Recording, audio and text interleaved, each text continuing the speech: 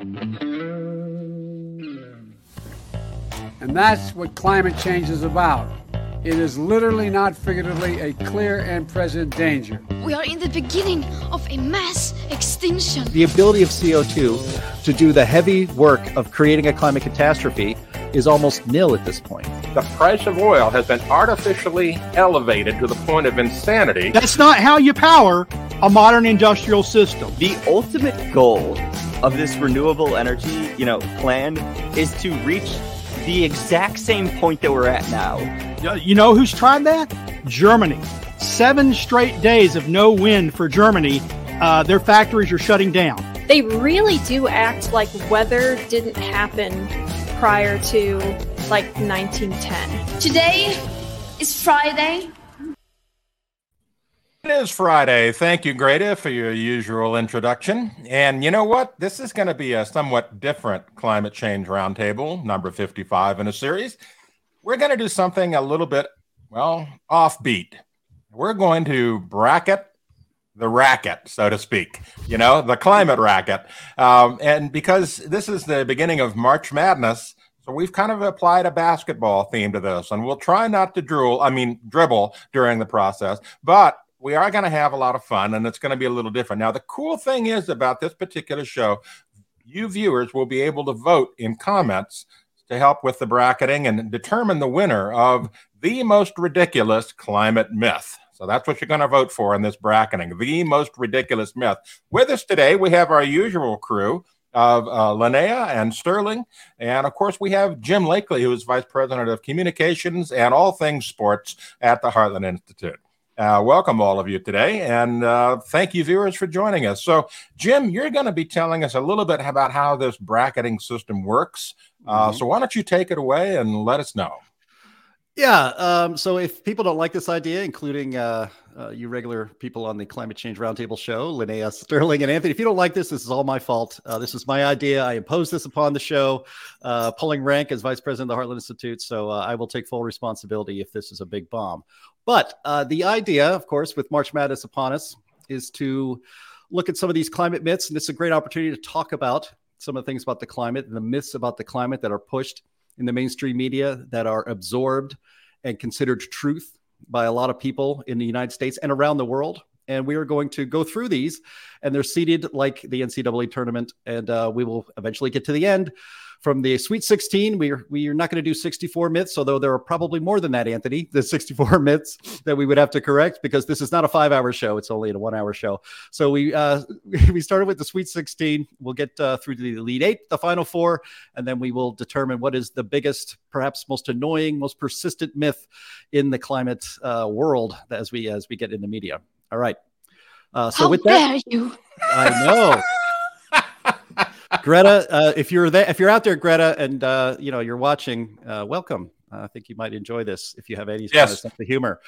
All right, so let's get started. So our number one seed, I seeded all of these. I think I did a pretty decent job. Number one seed is the consensus, the climate consensus, that 97% of scientists believe that humans are causing a climate catastrophe and we must do something to stop it. Up against the number 16 seed, the idea that honeybees are endangered, again, because of human activity, and that will cause a different kind of climate catastrophe, certainly among our agricultural community. So, Anthony, as you being the usual host of this show, why don't you talk a little bit about the consensus myth? Okay. Well, I can talk about both of them, actually. But, yeah, the 97% consensus myth is a statistical... Now, I'm not going to be kind. It's garbage. It really is. It's put together by this former cartoonist, John Cook, who started this website up called Skeptical Science, which was named basically just to poke at us true climate realists and skeptics. Anyway, so he went out and looked at a bunch of different articles, publications, and peer-reviewed research, and tried to bracket them in his way, so to speak, and came up with this 97% number. Well, when you actually dig into his methodology and the actual amount of numbers involved, it turned out that there's only like 72 papers out there that really said climate change is, totally man-made driven and it's a catastrophe. And so the whole thing was basically just based on a few papers that came down to it. Most of the science papers out there talked about effects that could be possible. They talked about modeling. They talked about, things, but they weren't definitive. They weren't saying absolutely positively. And so that's what happened. No, it was worse than that. He didn't read the papers, of course. There were thousands of them. He had, I think, 3 graduate students going through abstracts. They read abstracts. And if the phrase in climate change appeared in that order, climate and change, they were counted as if it was anthropogenic climate change. It was necessarily human-caused climate change. People who had their papers listed as counting subsequently said, no, we didn't say that. Other papers didn't talk about climate change at all. What they talked about was, colder winters. They didn't link it to climate change. They were just talking about colder winters and looking at different factors that might be responsible, for example. And they said, oh, no, that's climate change. Unless they specifically said in the abstract, the evidence that humans are causing climate change is up for debate or is not evidence in the data. It was not rejected. So that's how they come up with this 97%. Oreskes did a similar thing before that. And even then, the truth is there is largely a consensus on a couple of points. I doubt that 3% of the people disagree that climate change is occurring. Do more than 3% of the people disagree that humans might be playing a role with CO2? I know people who think that, but do 97% of the scientists think that humans might be playing a role? The question is catastrophe. Is it dangerous? And can we attribute it, more than 50% of it, which is what the IPCC said, to human activity? I think that's where the debate lies. On the other points, I think there is a consensus. Yep, well said, Sterling. All right, so we got the honeybee myth next. Einstein said, I believe it was Einstein, of course, that might be a myth itself, said that if honeybees disappeared, the earth is doomed. And so there's this idea in the eco community that, honeybees are going to be threatened by human activity, blah, blah, blah, and we're on our way out. And they keep talking about climate change affecting honeybees. But the bottom line is that when you actually go and look at this stuff, look at what's actually happening with honeybees, most of it has to do with a parasitic mite problem that they've got with honeybees and other issues associated with certain types of insecticides and other things. But climate change isn't really proven to have any effect. You guys got any comments on that? Well, I had an interesting study that I read a couple of years ago that just kind of got me rolling, where they were trying to measure the effect of global warming on honeybee colonies. And so their methodology was to paint the bee boxes different colors. And they painted several of them black. And of course, that ended up being a major problem for the bees inside. There's a reason why you paint the boxes white. They ended up roasting in there. I will have to say that when they paint the boxes black, it changes the albedo. Yeah. Oh boy, that's terrible, Anthony. Straight to jail for that one. But so basically, the bees didn't make it in the black boxes, and what they incorrectly but roasted honey took is from nice. that. Yeah, it is. What they incorrectly took from that was that climate change, specifically global warming, will kill the honeybees because they can't survive in high temperatures. Well, there's bees in a lot of countries that have, on average, higher temperatures than somewhere like the United States. Most of the honeybees that are in the United States are imports in the first place. They were not necessarily here in the species that's common here. It's a European breed that's most common here, and with the increasing number of the Africanized bees as well. So these animals are really adaptable, and that's been shown for as long as we've had them around. And the idea that, you want to delete all of the carbon dioxide from the atmosphere, which will impact photosynthesis, and to say that that won't have a problem in the long run for honeybees is pretty spectacularly poor reasoning, in my opinion. Yeah, the Africanized honeybees are a direct refutation of that. Most of them come from much warmer countries, right, around the equator. And now I'd like to say I didn't know Einstein said what you said he said. Maybe he did, but of course, even then, it shows that the experts. He wasn't an expert in pollination, because honeybees are a small part of the pollinating population. And we didn't even have them here in North America. And yet there were plenty of plants and trees and flowers in North America before we imported European honeybees. So the data just clearly shows honey production is going up. Honeybee colonies have had taken big hits, but they're due to parasites and pesticides, maybe, but not climate change. So I think that's not just a myth. That's a lie. Yeah. Okay. So round number 1 is done. I think we have to go with consensus over honeybees. I'm glad we got the honeybee conversation in here, because they're not going to make it on to the next round. All right. I'm voting differently. You're going to vote. Wait. Okay. So we should do it. So you vote for honeybees as the most annoying. I know bees can be annoying as the most direct lie, because I think the consensus, if you leave out catastrophe, I think there is a consensus. Once you add catastrophe, it goes away. All right. So it depends on how you frame the question. But the honeybee is just a lie. So Sterling's the only one who wants honeybees, because I know that. Wait, are we getting an audience vote on this? The chat seems to be pretty heavy on consensus, so I think we have to go with consensus. Yeah. Alrighty. All right. Okay. Excellent. So round 2, extreme weather versus wheat yields. Yes. Sterling is our resident agricultural expert. I'm sure you can quote something from the FAO about wheat yields, right? Well, off the top of my head, I can't quote it. I can just say that we know that not just wheat yields, but all plant yields, well, maybe not all, there may be some that have declined, but all the major cereal crops are increasing. They're increasing in yield. They're increasing in absolute production number. In some places where wheat has declined, it's because they switched to other crops. Look, we switched a lot from wheat to corn here once the government started subsidizing ethanol. So it's like, oh, wheat declined. Well, yeah, because if you're paying people to grow corn, they'll grow corn instead. You can grow a lot of things on the same land. There's no question that we're not running out of wheat. Your bread is safe. There you go. There's what you see there is just like every crop. There's seasonal, there's yearly ups and downs depending on a variety of factors, but yields and production are generally up. We are in no danger of running short of wheat.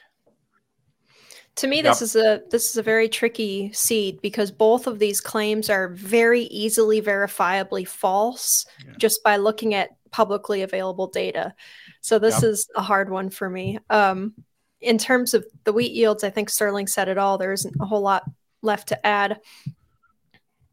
Right. The extreme weather side of it, is very common and very predictable in the media. The extreme weather side is anything out of the ordinary happens. We get hail, we get winds, we get tornadoes, we get hurricanes, we get lightning, we get extra thunderstorms, we get flooding, we get drought. Anything becomes a media focus, and they turn that into, climate change is causing this without actually doing any research whatsoever. They just automatically go to it, and it's easily debunked. Even the IPCC says that there's no discernible trends, in things like droughts. There's no discernible trends in flooding. They don't see any discernible trends in tornadoes or hurricanes. The data just doesn't support it. And so this is super easy to debunk, and we do it on a regular basis at Climate Realism.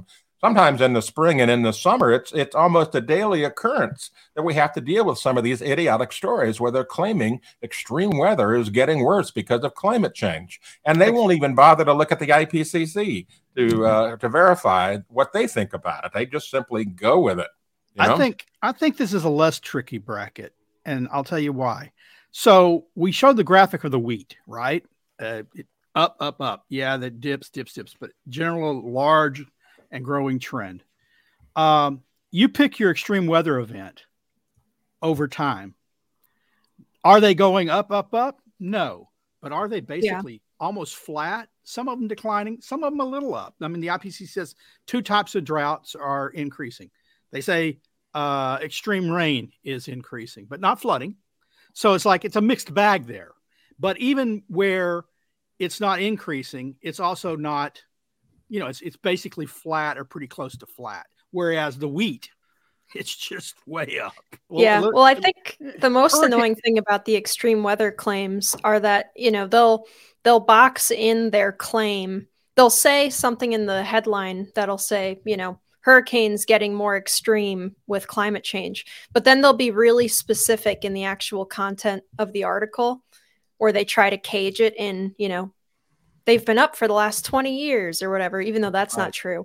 But they'll try to box it in with giving a very specific area of claim. I think recently the the drought claims have been pretty strong in that area, where they will say drought is getting worse, and then you show them long-term data that shows the drought is not getting worse, and then they'll say, yeah, but in this very specific region of the world, in this particular time frame, usually starting post satellite record, we can see that it's worse. Well, actually, usually starting post 2017, when we had some of the lowest drought ever. Yeah. They say, oh well, it's really gone up in the last 5 years.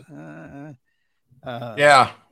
So, Texas has tornado warnings. Oh no. Yeah. Welcome to my world every year.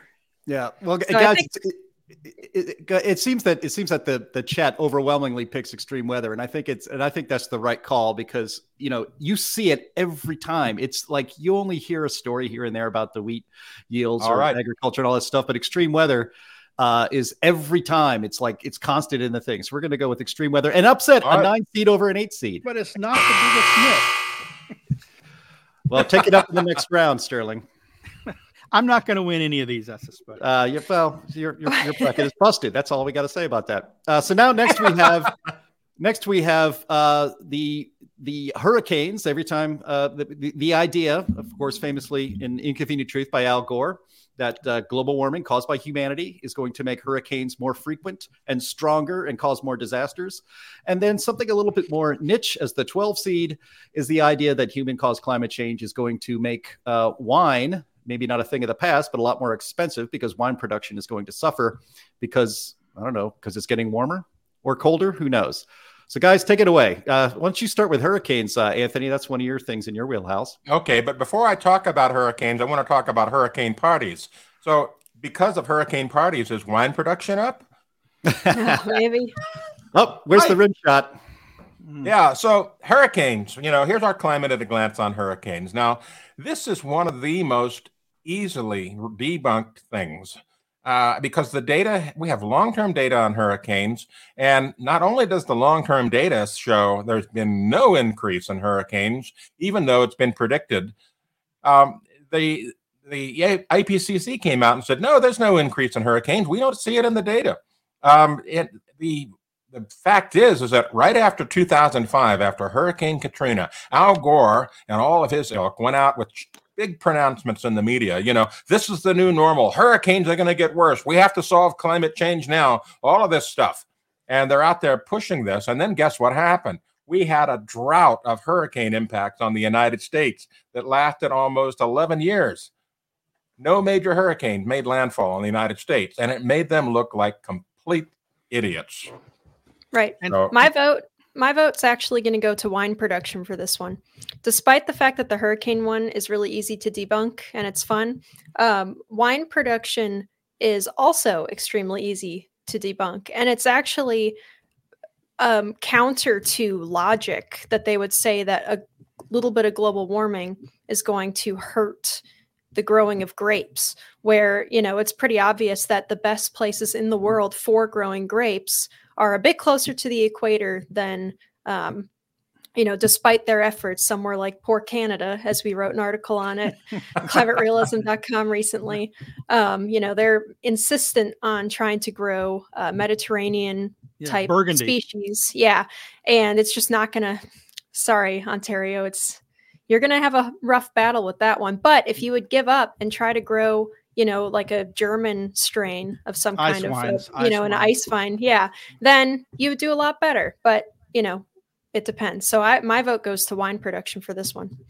Yeah. Well, the thing is that not everybody drinks wine. Some people are all about beer or whatever. And so, it may not be as scary to as many people that wine production may be impacted by global warming. And some people like to drink hurricanes. And look, so wine production does nothing for me.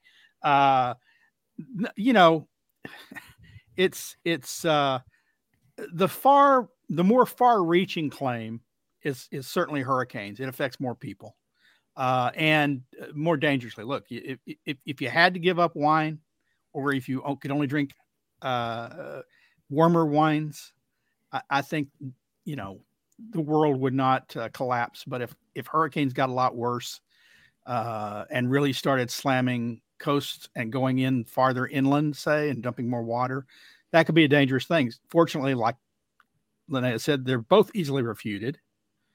But the hurricane, I think, is more far-reaching. I'm gonna vote for it. It's okay. So let's close out this particular one and vote and let us know what you think, and we'll choose. But right now, it looks like to me, hurricanes is the clear winner, whether you're drinking it or experiencing it. All right. Feedback loops and polar bears.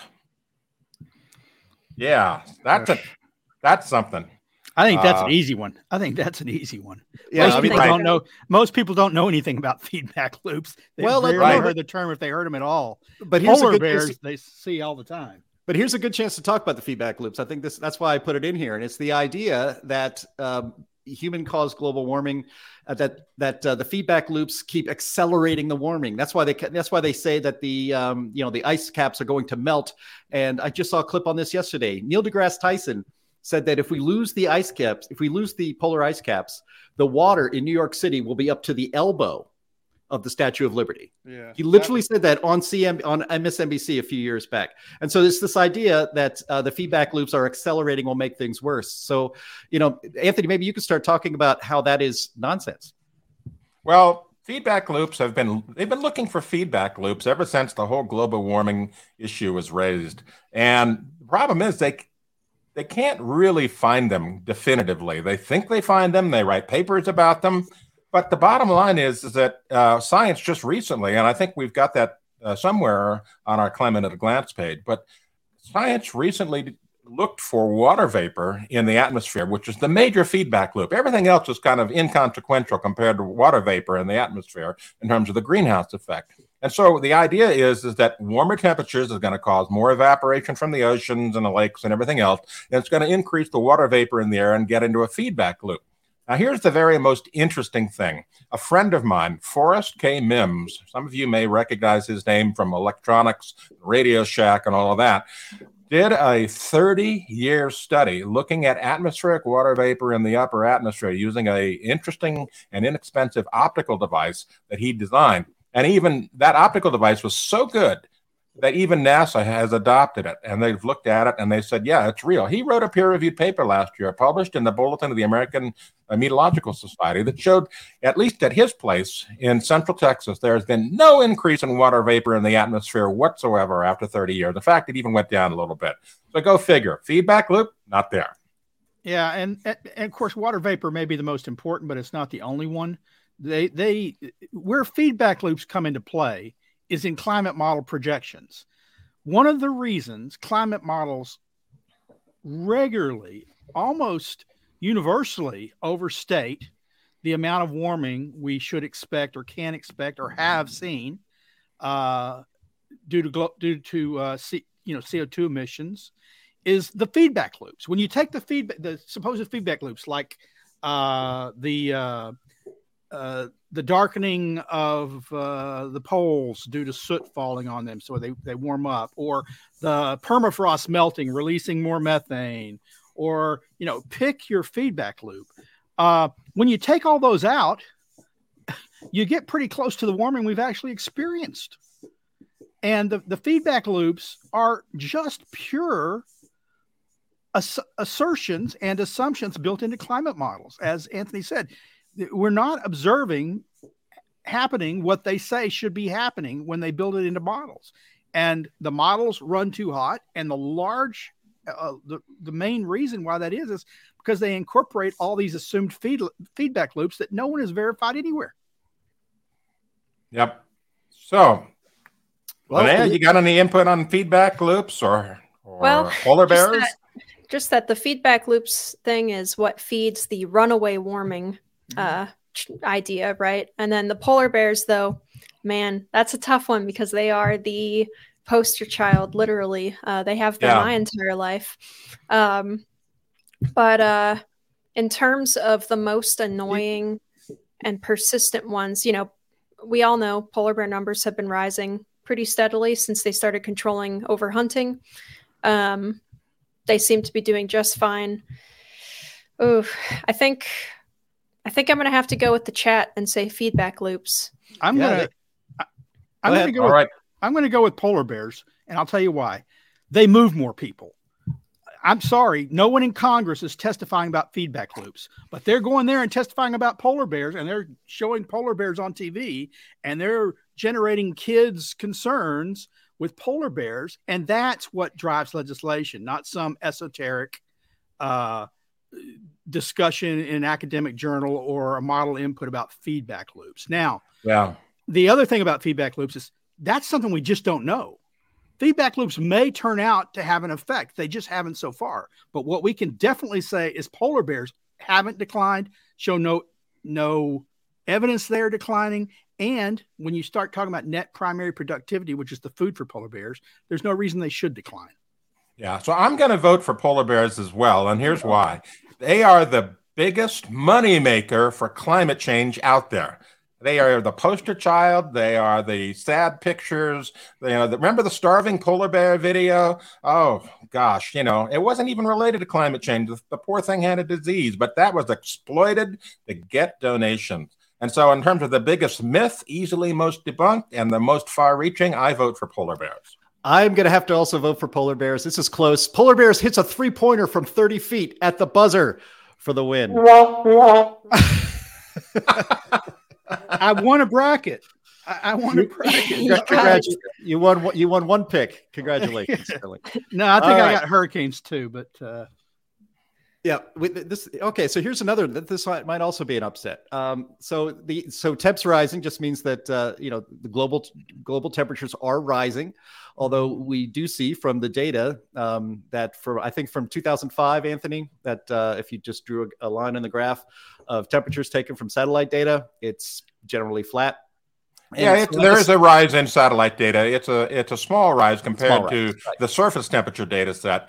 And the most compelling graphic that we have is from the USCRN, the Climate Reference Network in the United States, which shows essentially no warming of any significance whatsoever from 2005 to present. And this is a perfectly cited, I've gone and done my surveys of all the stations around, not all of them, but many of them around the United States. And basically what I've been able to show is that there's a lot of UHI pollution, a lot of local effect pollution associated with measuring the surface temperature. And so although it's easy to debunk the fact that the surface temperature has been rising, rapidly to the point where they're making panic and alarm about it, they still hold on to it. They will not let go of that garbage temperature data that's so badly polluted.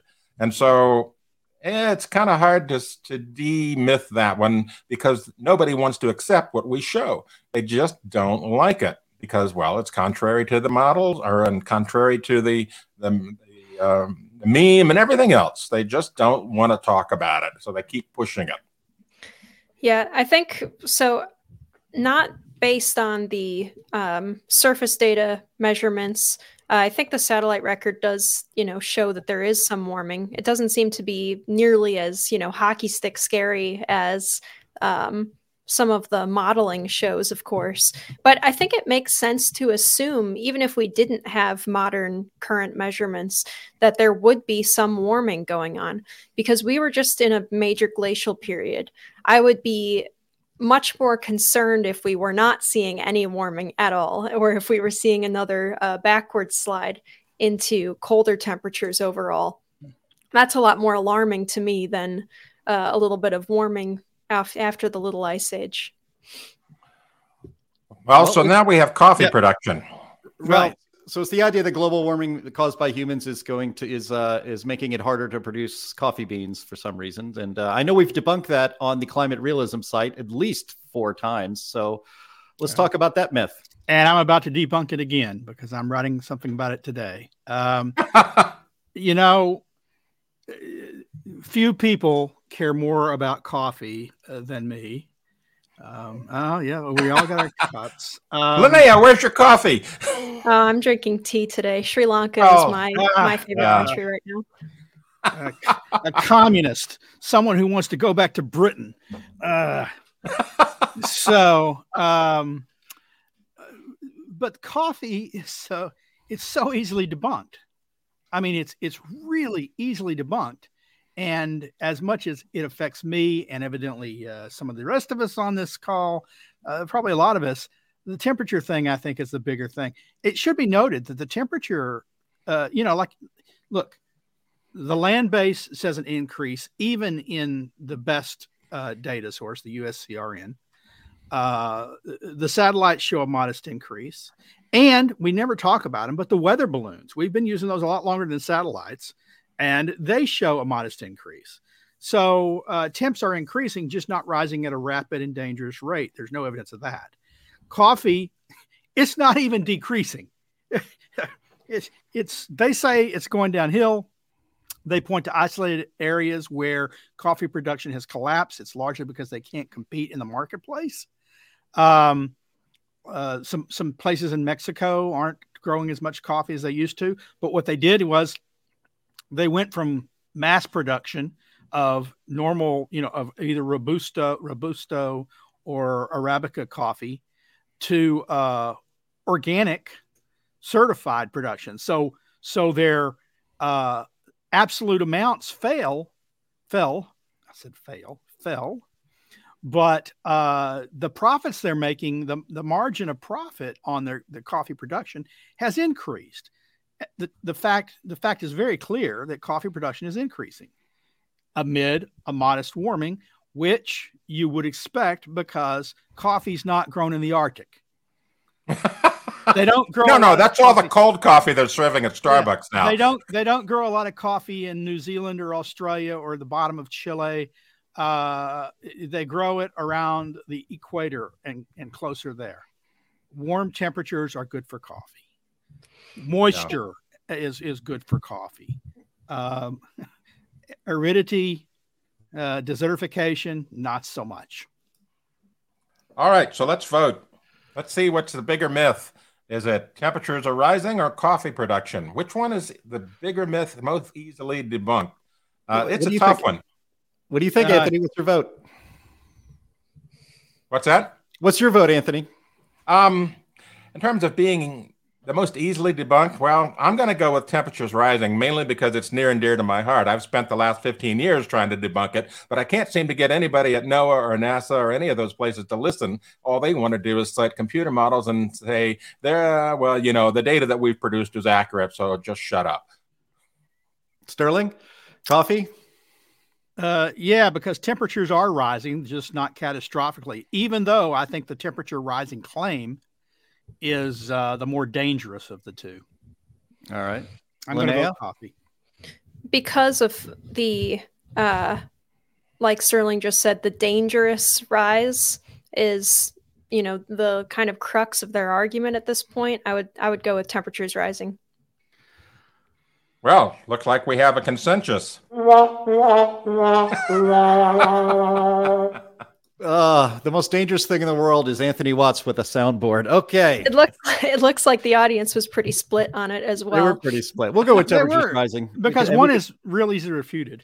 Right. Well, we can talk about it again in the next round. All right. And so here we go. So this is actually pretty interesting, and it is the it is the idea. I don't think this is going to be upset. In fact, I even said before the podcast, I think Greta as a 6 seed is vastly underseeded. She probably should have taken the place of polar bears, of course. But she may get her revenge here. And so the 11 seed is climate PTSD. I know that seems kind of vague, but we have a story here. And Linnea, you wrote it. It's from January 25th. Yeah. I'm going to share it in the chat with Anthony. He can bring it up on the screen. And the headline of it is "Wrong, mainstream media. Climate change is not causing PTSD." Now, Linnea, I've been told by the media, and actually I tend to find it believable that America's youth are suffering from climate PTSD. And because we seem to hear it all the time, we see stories about how people think. I remember seeing a sign actually held up at a rally. It was from a while ago, but the sign said, "You will die of old age and we will die of climate change." So, yeah. No, was that funny? But all right. I don't know. It's kind of funny. So Linnea, tell me about that. My vote. Okay, so right away, I'm going to be the upset. I vote for climate PTSD right away because I think that this is one of the most insidious lines of argument that the alarmist side has come up with, because it is not climate change itself that is causing PTSD. It is not climate change itself. It is not extreme weather events that are psychologically traumatizing children. It is the climate alarmist narrative that is traumatizing kids. It is being told since you were in middle school or elementary school that there is an impending end of the world coming because of your use of fossil fuel technologies. That is what is traumatizing and terrifying kids. And in this article that I wrote, it was about, there was a study that said that climate change trauma is causing real impacts on the brain. And what they did was they interviewed a bunch of people who had witnessed their homes being destroyed by wildfire.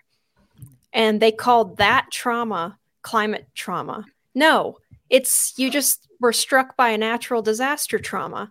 It's so insidious, and they can use this argument to push basically anything they want, but it's their policies and their narrative that is causing it in the first place.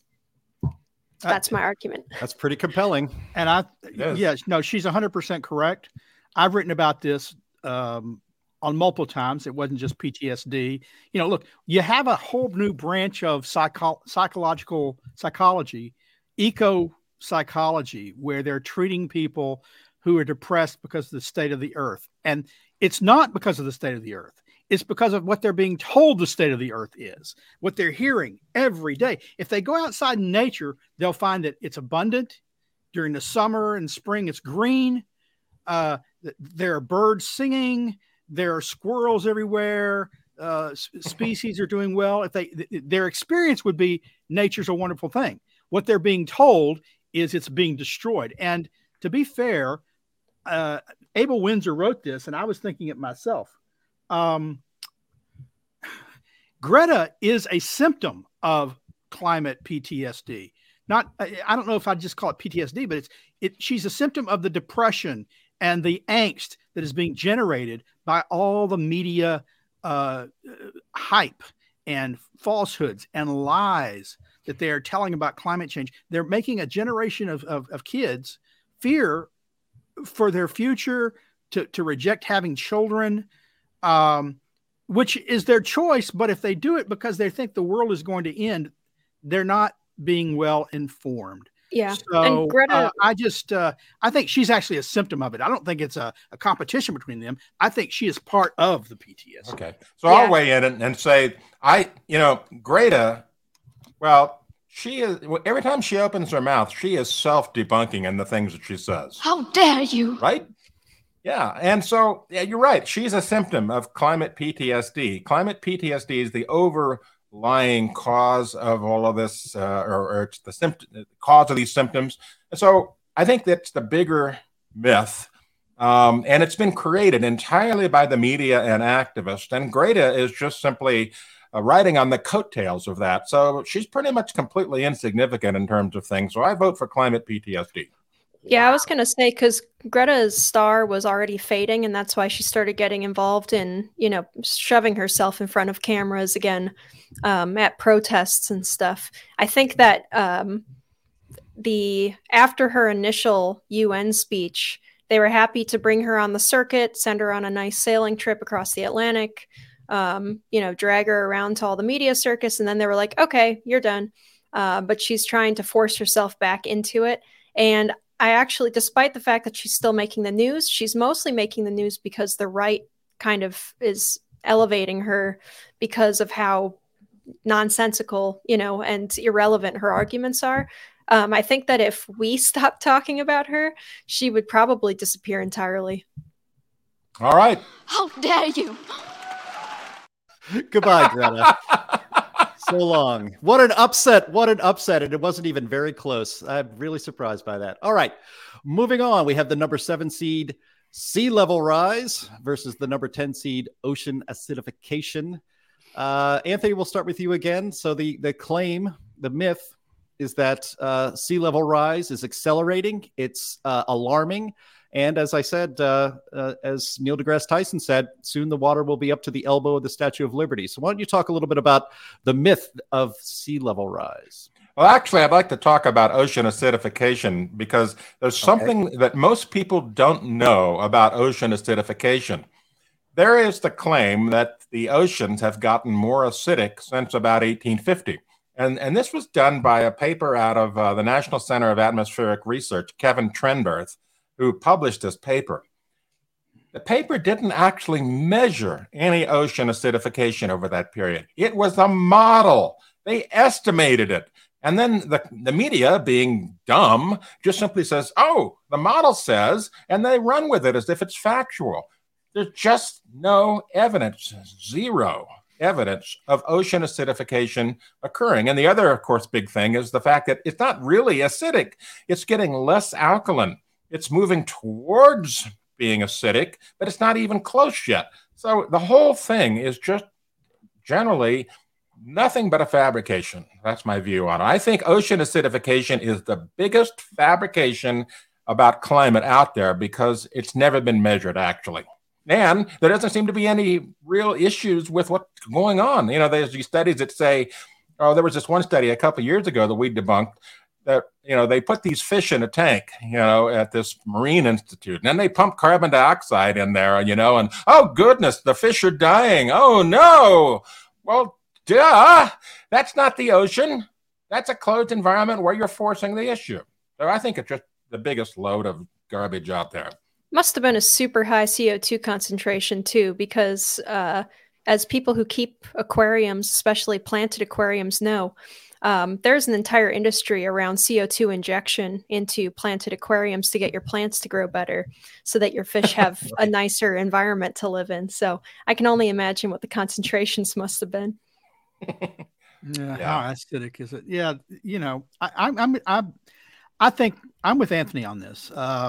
The ocean acidification thing, it's dangerous. Sea level rise is dangerous. Sea level rise is happening. My suspicion is it will continue to happen until the next ice age come. That's what's happened during previous interglacials. The evidence is, it's not accelerating, though in some places it's worse than others due to land subsidence and some other development issues. But the ocean acidification is dangerous if it were true, because it would wipe out. If it became acidic, it would wipe out some coral, maybe all coral. It would hurt shellfish. It would affect algae and phytoplankton. So it would make the seas, life would be much less abundant. And the seas are, everyone thinks the forests are the lungs of the world. They're not. The seas are. So I think that is both the clearest of the two lies as a lie, and in some sense, the more dangerous. All right. I don't see a consensus on the in the chat onto which one of these is the most annoying and persistent climate myth.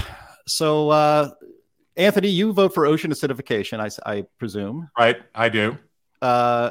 Sterling, you're going to go with sea level rise myth. No. You're going acidification too. All right. And Linnea? I'm going to go with ocean acidification as well, even though sea level rise is a more effective fear tool. Yeah. Because people are afraid of their homes getting drowned out and stuff. And yet population growth on the coast is higher than anywhere else. So as I sit in Rowlett, Texas, I fear ocean sea level rise not a bit. All right. Moving on. All right. So moving on, we're going to go to the number 2 seed, Michael Mann's famous hockey stick, and how people believe that and treat it as real science, versus the number 15 seed, tornadoes, meaning that tornadic activity is increasing. They're almost exclusively to the United States because of human-caused climate change. Anthony, I think you can pick which one of these you'd like to talk about. I would be very surprised if tornadoes beat out Michael Mann's hockey stick. Well, I can talk about both of them I could spend an hour talking about both of these things, but we don't have an hour.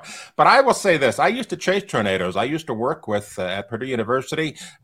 We actually produced the thing called the TOTO, the Totable Tornado Observatory, which was we set out hoping tornadoes would run over it. It was the basis for the movie Twister.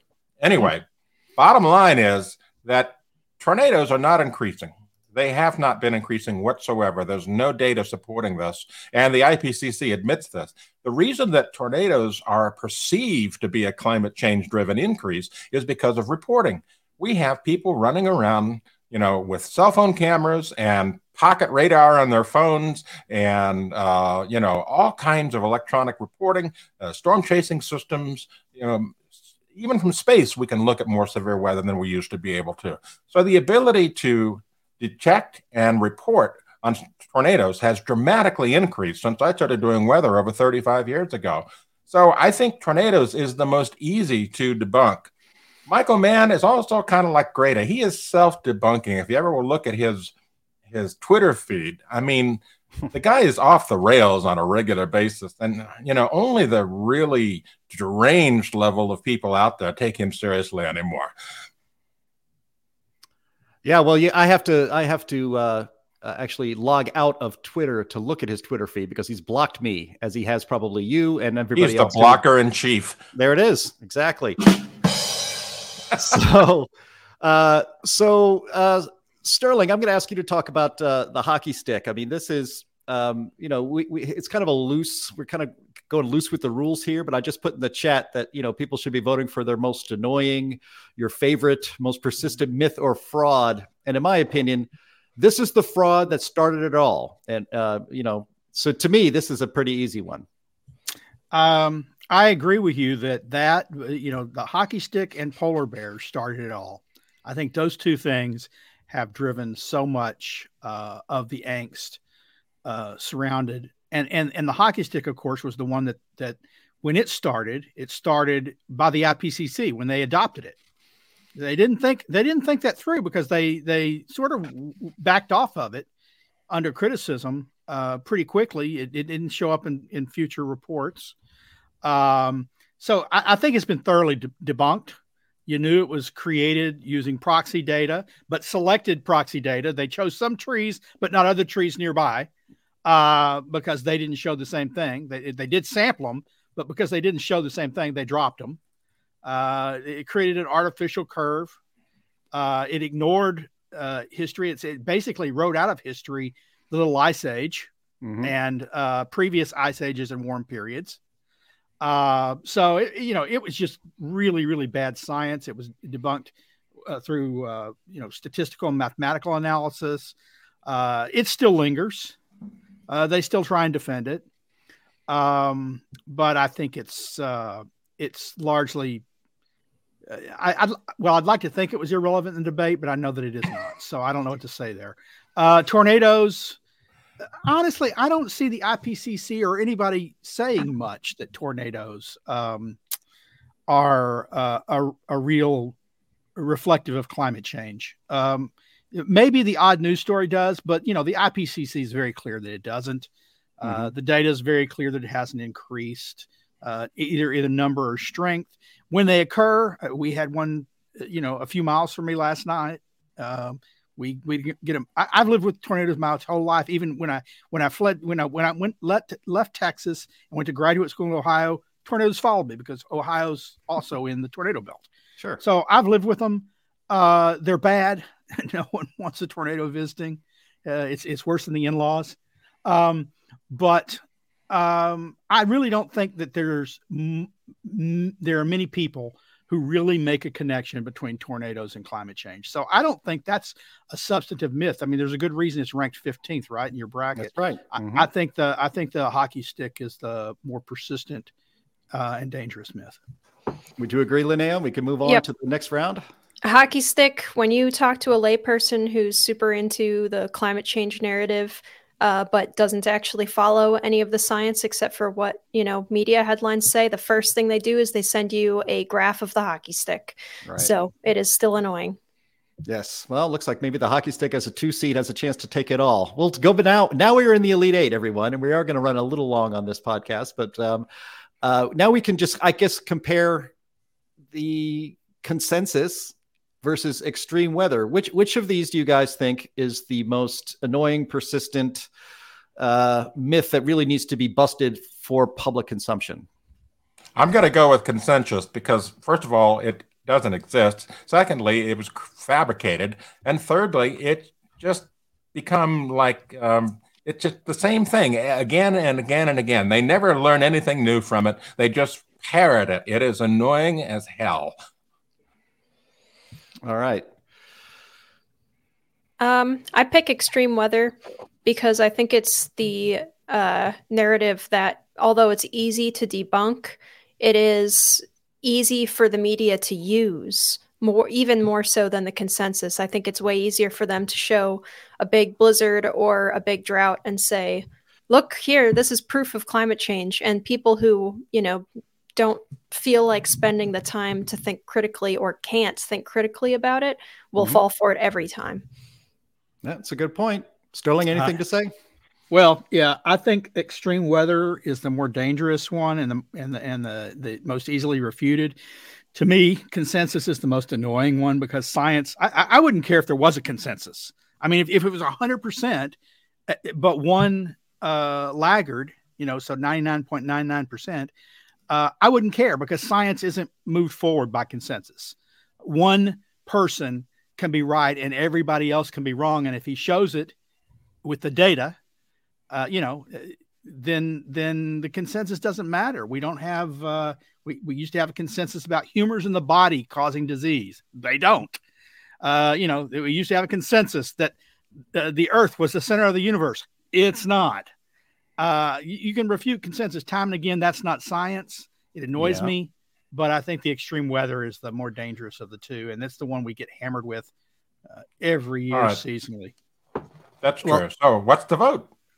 Well, the chat is really very heavy on consensus, and I would have to agree with them, because when we present the data at our climate conferences, for instance, or at Climate Realism or at climateataglance.com, they say, yes, but not, but you guys are the outliers. 97% of scientists agree that humans are causing a problem. So with that and the chat, consensus moves on to the next round. And now we have my favorite, polar bears, which made it versus the idea that hurricanes are getting stronger and more dangerous because of human-caused climate change, or that humans are causing the death and soon extinction of polar bears. Comparing these two, which would be your most annoying and needs to be debunked myth? Okay, between these two, I pick polar bears because of the iconic nature of them, and because at least for the hurricanes, the National Hurricane Center tends to take our side on the unalarm perspective. They tend to kind of tamp it down a bit when they go on the news, even if their information is taken out of context and used for the alarmist perspective. I think that we have a little bit more support on the idea that hurricanes aren't increasing from places that you would consider the mainstream versus the polar bear thing, which despite all of the clear data showing that they're increasing, they are still, every time you see a news article about them or about climate change, it's a picture of a darn polar bear. So Yeah, I'm going to have to go with polar bears as well. It's one of the most annoying myths out there. It's right up there with Michael Mann's hockey stick and consensus. And I will point out that hurricanes didn't become a thing until Al Gore and Katrina in 2005. That's when it really took off. And polar bears had been cited well before that. So I think polar bears is the most persistent and annoying myth. I thought Anthony would be with me on this, but he's not. I'm going to go with hurricanes. It seems I'm the minority, though I don't know about the comments. And the reason is this. I really think polar bears are going to debunk themselves. I've seen them try and find new iconic species to talk about because the polar bears just aren't playing the game right. Their numbers keep increasing. And so they didn't talk about honeybees 30 years ago.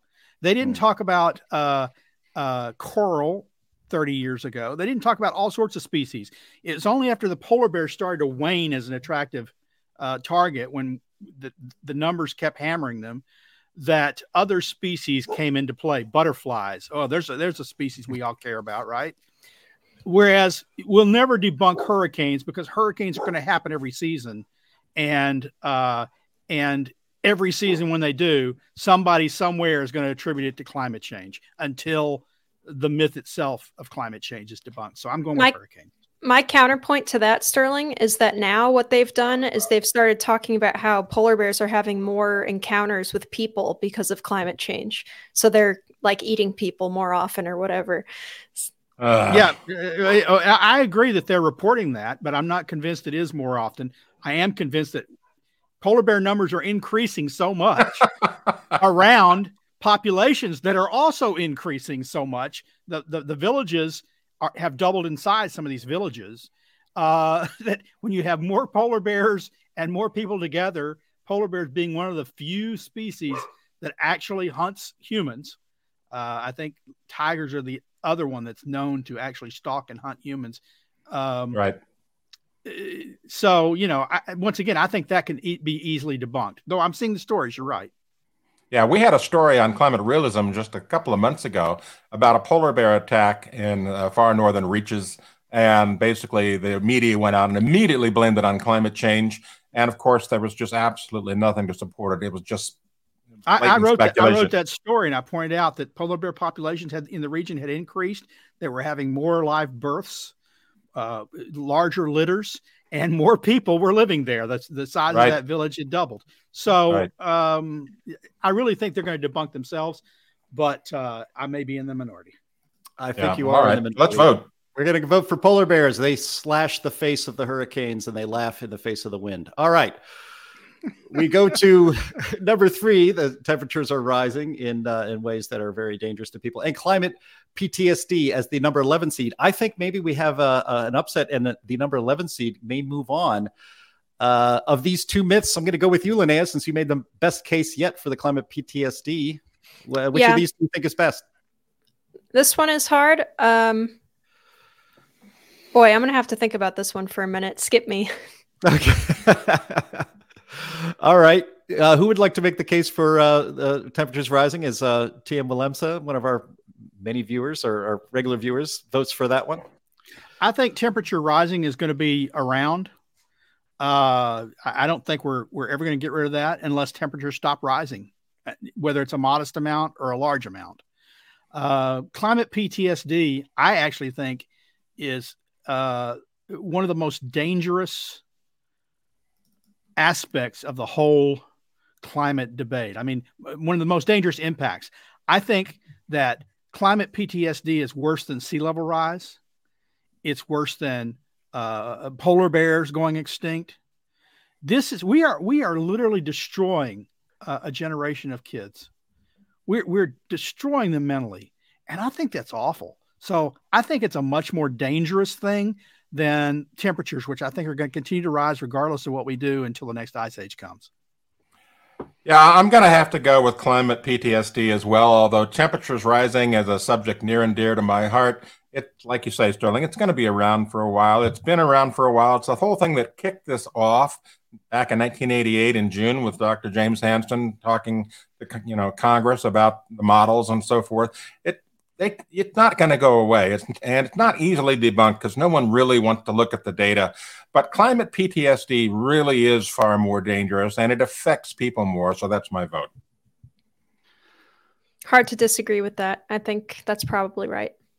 All right. Wow. An upset. About 20 years ago, George Mason University made it all the way to the Final Four, I believe, as a 10 seed or maybe an 11 seed. So we may be seeing history repeat itself in our fun little game here. All right, guys. You predicted that, Jim. So good for you.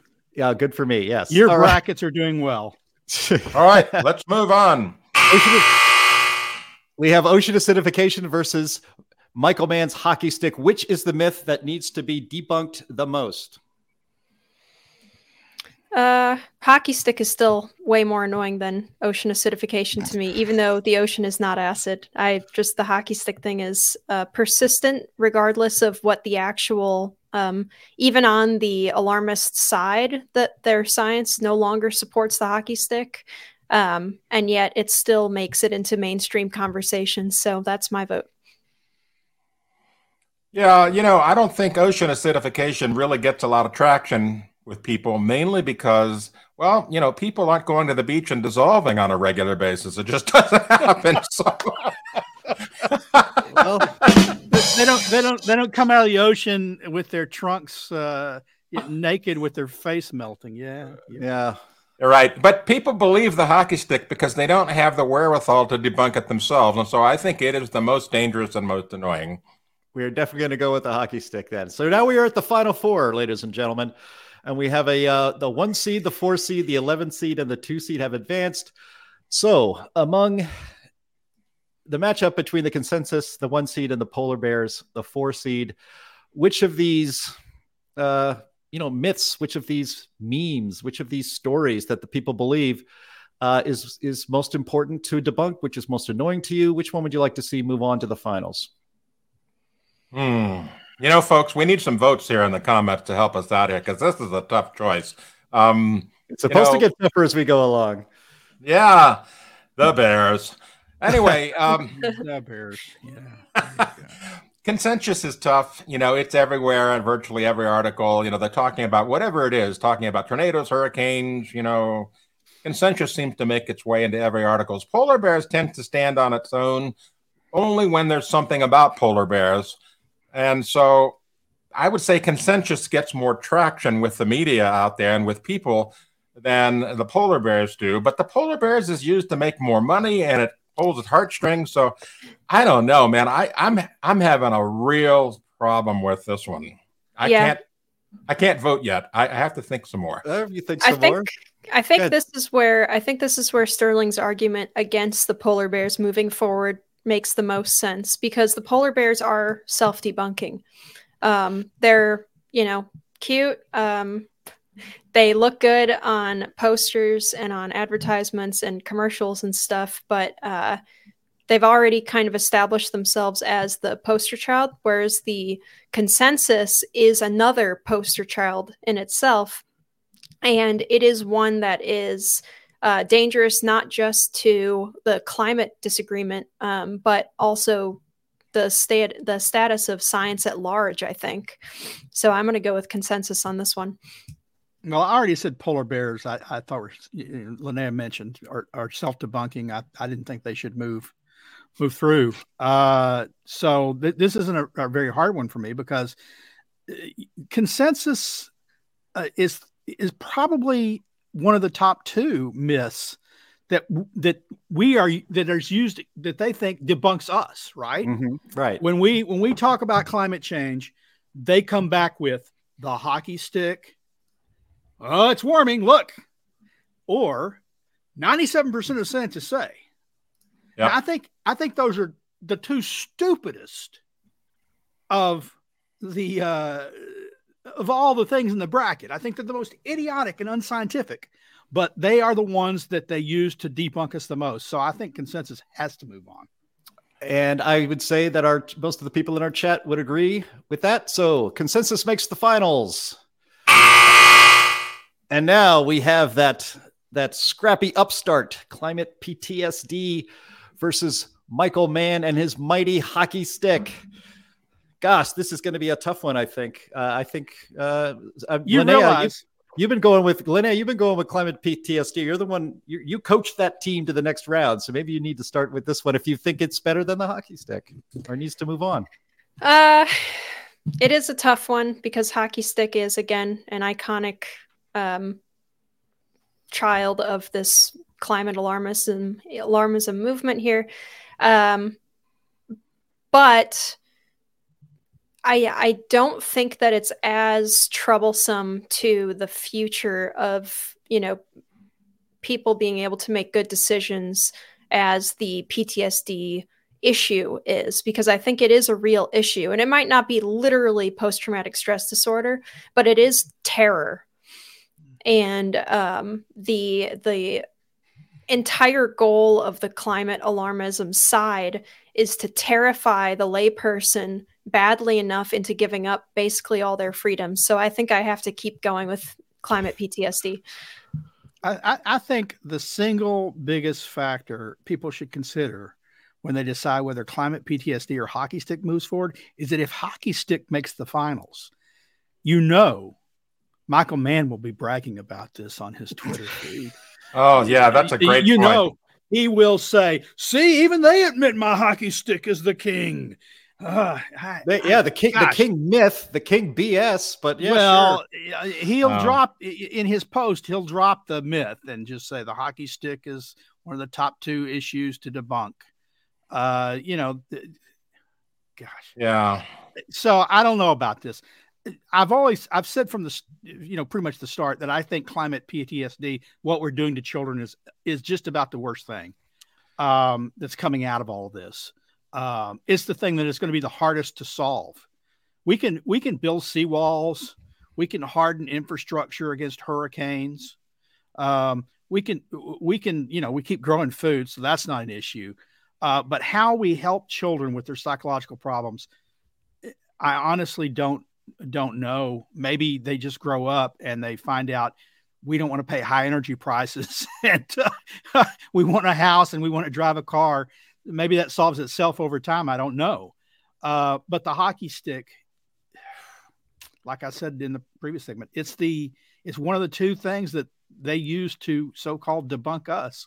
Yeah, it's one of the holy talisman of the climate cult. It's tough. Yeah. Let me make an argument here for the climate PTSD. And I know I keep changing. It's my game. I can do this if I want to. I keep changing the criteria as we move along. But the idea of of fighting against this myth, and it's a young up and comer of climate PTSD. But I think I'm with Linnea on this. I think it's really, and with you, Sterling, I think it's really important to fight the myth that humans are causing a climate catastrophe. And it is disheartening and depressing an entire generation or 2 who have been told nothing their entire life except that they are a plague upon the earth. And those damn generations before them have damned them to disaster. And they're not even having children. So I vote for climate PTSD. Anthony? Sprinkle some insects, not sugar, on your cereal. Yeah. Yeah. So before we get into that, let me talk about my thinking. Originally, I was going to vote for hockey stick, but Sterling, you make an excellent point. Michael Mann will use this. I mean, that's what he does. He uses anything and everything to prove that he's right, even though science has proven him wrong. He even denies that science has proved him wrong. He's the ultimate denier, really. But PTSD, as you point out, is the up and coming issue. And the hockey stick was the progenitor of PTSD. It basically caused PTSD because it terrified people when it first came out. Oh my God, look at that. It's going straight up. We're doomed. But it's also old news. And so I'm going to change what I originally was going to say about hockey stick and go with PTSD. Well, that does it then. That makes it very easy. By the way, that's not just a consensus. That's unanimity. Yeah. Yes, that's quite the upset. And now we are actually now at the final. So we need to decide, people in the chat and people on Climate Change Roundtable, what is the most important, most annoying myth that needs to be debunked so that the public can better understand what's actually happening to the climate. Again, we can kind of change the criteria, but of these 2, number 1 seed consensus and number 11 seed, defeating or debunking climate PTSD? Toughie. It is tough.